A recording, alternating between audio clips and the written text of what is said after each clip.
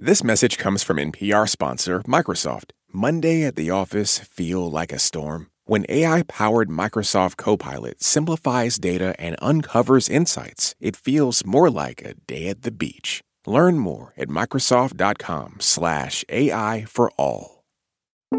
You're listening to Shortwave from NPR.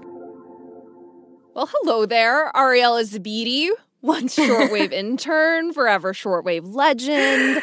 Welcome back. Hi, Emily. I'm so happy to see you. Same. And I'm actually coming with some big news today. Ooh. I got vaccinated. Yay! Congratulations.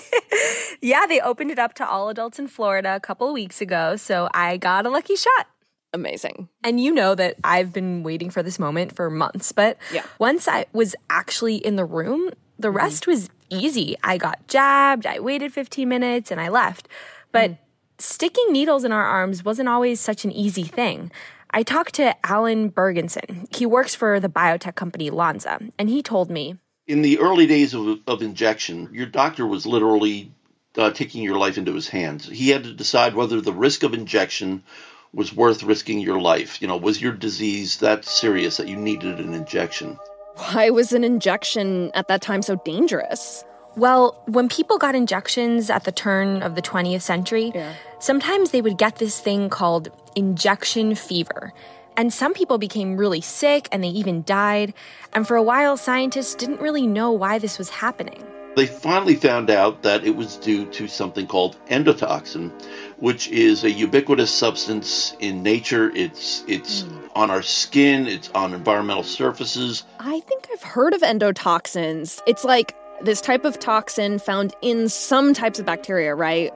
Like E. coli and salmonella. Yeah, and it's usually harmless, but if it gets into your bloodstream, it can be really dangerous. Nanogram amounts, that's 1/1,000,000th of a gram, is enough to make you very sick, and a little bit more than that is enough to kill you. So that's why it's very important that anything that's injected into the human body be checked for endotoxin. Yeah, sounds very important. So how do scientists even check for endotoxins when figuring out whether it's safe to give someone a shot today? Well, Emily, we rely on the ancient survival wisdom of an unexpected critter, the horseshoe crab. Get out. What? Yes, and they've been quietly protecting all of us from infection for decades. I can't wait. So today on the show, we've got a story where these living fossils collide with dangerous toxins and medical injectables. We'll learn about horseshoe crabs and how they are essential in bringing us tons of medical breakthroughs, including the COVID-19 vaccine. This is Shortwave, the daily science podcast from NPR.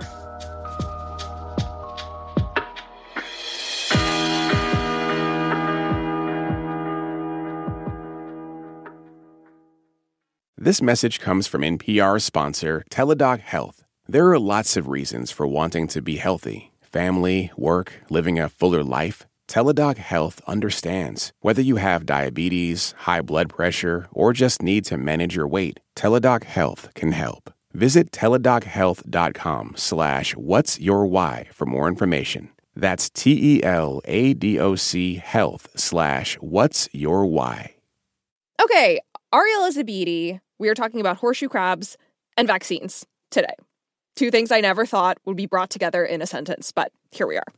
Yeah, and I want to start off by talking about these animals because they are just incredible. And if you're on the U.S. Atlantic coast, they're your neighbors. So before we dive in, I have to mention, or all of the biologists I talk to will kill me, these animals aren't really crabs at all. It's a misnomer. They're actually much more closely related to spiders or scorpions. Right. They've got that hard shell, that pointy tail. And horseshoe crabs are ancient creatures, Emily. They've been around for at least 480 million years. I think that's my favorite thing about them. I mean, to put that into perspective for everyone, the oldest known Homo sapiens, like our human species, are only a few thousand years old. So, you know, think about that. These are old creatures. Yeah, and I talked to Sam Okon, a grad student in paleontology who studies horseshoe crabs. They've been around for all 5 major mass extinctions, and I always like to joke that some groups got lucky and they've only had to go through one, and even though that makes them survivors, horseshoe crabs are like the champions of surviving mass extinctions. Champions! And what's especially amazing about horseshoe crabs is that if you look at the oldest fossil records we have of them, and I'm talking 450 million years old, it looks just like the horseshoe crabs you'd see today on the east coast of the U.S. That's why you sometimes hear them called living fossils. Don't fix it if it ain't broke. They're not gonna change up their body plan if there are no real problems with it. Don't hate me because I'm perfect. That's what the horseshoe crabs would say. They're so cool. From above, they look kind of like military helmets, but they're flatter and really shiny. Yeah, they give me strong military vibes. But I asked Sam, if you had to assign an emotion to these critters, what would you call them? Probably unbothered. Unbothered. That is so good. I love that. They're actually really harmless. They're not venomous. They don't sting or bite. They're not exactly the type of animal you'd expect to have survived for so long. Yeah, how have they done that? Well, Sam says mass extinction survival is always a little bit of luck, but horseshoe crabs are also really resilient. It could be the fact that they're generalists, so they're not super picky about temperature or food, really. So, if your environment's wildly fluctuating, it helps to not be picky because, beggars can't be choosers in an extinction. Yeah, so I guess their unbotheredness has kind of saved them. Yeah, exactly. But Sam told me there's something else going on, too. Something that might help explain their survival. And the key is in their blood. So their blood is blue because it has copper in it as the major binding element to oxygen, whereas our blood's red because we have iron in our blood. So it's blue, which makes it really, really cool looking. And it has this really efficient way of fighting off bacterial infections. So say a horseshoe crab gets hurt and some bacteria gets into its bloodstream. Well, the blood immediately clots around the infection, basically sealing it off. Wow. And that stops more bacteria from coming in? Yeah, and it also stops the infection from spreading to the rest of the body. In the mid-1900s, this guy, Fred Bang, ran some experiments where he'd expose horseshoe crabs to bacteria. And he noticed this weird reaction where pretty much all of the blood in the entire horseshoe crab hardened and turned into this gel-like substance. What was causing that? Well, Fred and this guy, Jack Levin, partnered up and they realized that endotoxins were responsible. Oh, that's the toxins found in some of the bacteria we talked about earlier. Exactly. And they had this big aha moment where they realized they could use the horseshoe crab blood to detect endotoxins.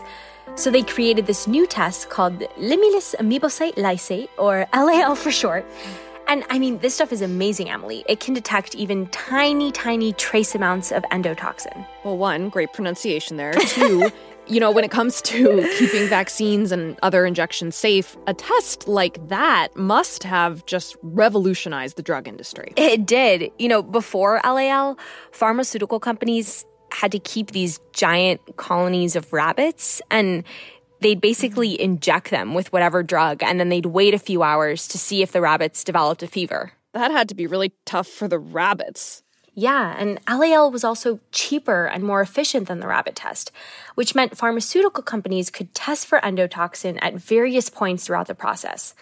Alan says that today, everything used to make an injectable drug, from water to the vials it sits in, all the way to that final product, are typically tested for endotoxin. Every last lot of COVID vaccine or any other injectable, every lot by law must be tested. So LAL has become really, really important. But the process used to make it can pose some real complications for horseshoe crabs. What kind of complications? Because I've been wondering how this impacts the horseshoe crabs. Yeah, well, first let's talk about how LAL is made. Okay. Every company does this a little bit differently, but basically they're extracting horseshoe blood.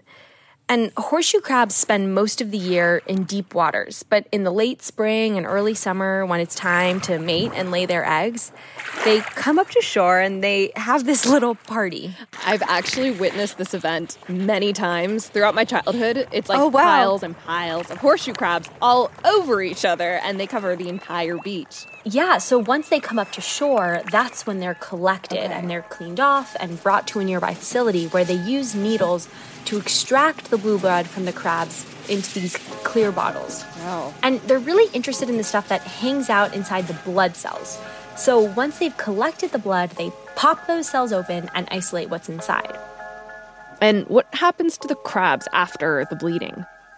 You can think of it as similar to when we get blood drawn. They take a portion of blood from each crab without depleting them entirely. So the bleeding process takes about a day, and then the crabs are brought back to the water. So how does that impact the horseshoe crabs long term? Well, we know that the body can regenerate lost blood, and the majority of horseshoe crabs survive, but not all of them. An expert commission estimates that about 15% of the crabs die soon after bleeding, but there's a wide range of mortality estimates. Okay, so the takeaway here is that some of the horseshoe crabs do die from this bleeding process. Yeah, and there's also evidence that getting bled leaves the horseshoe crabs weak, making it harder for the females to lay eggs. Yeah, so have we seen declines in Atlantic horseshoe crab populations because of our dependence on them for this? So there was definitely a decrease in the early 2000s, and there are a lot of potential reasons for this decline. I talked to Helen Cheng. She's a marine biologist. In addition to the biomedical industry, they're also harvested as bait for other fisheries like eel and conch. The other thing is coastal development. So as more and more people decide to live on the coast or by the coast, it's essentially impeding on their prime habitat, which are coasts and sandy beaches. Yeah.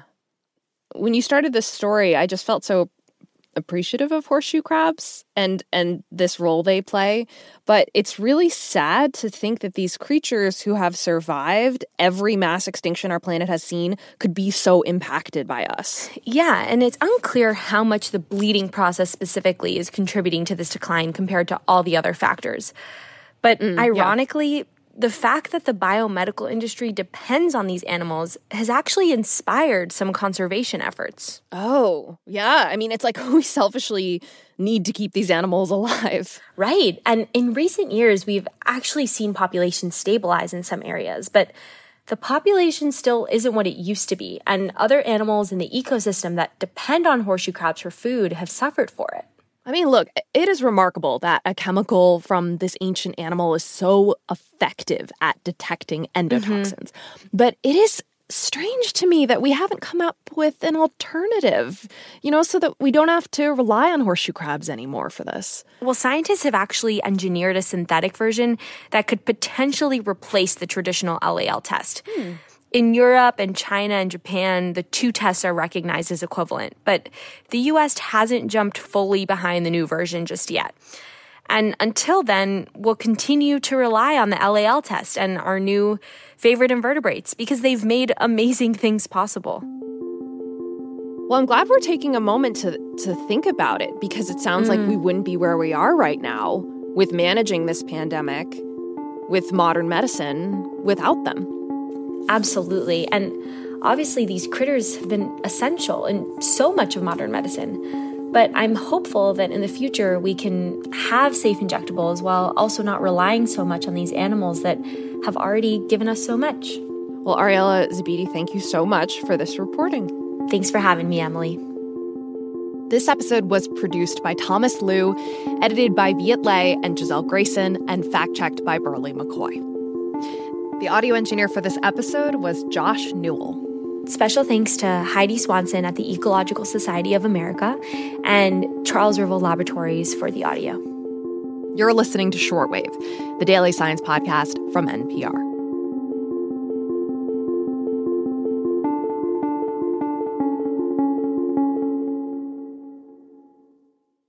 In stressful times, you want to spend your time checking out not just what's best, but what's best for you.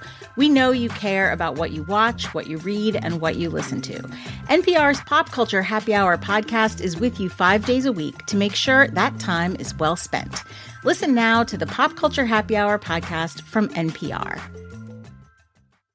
Support for this NPR podcast and the following message come from Easy Cater, committed to helping companies, from nonprofits to the Fortune 500, solve food for work. From ordering online for meetings and team lunches to managing food spend for your whole organization, EasyCater can help you simplify your corporate catering needs. Over 100,000 restaurants nationwide, plus budgeting tools and payment by invoice. Learn more at easycater.com.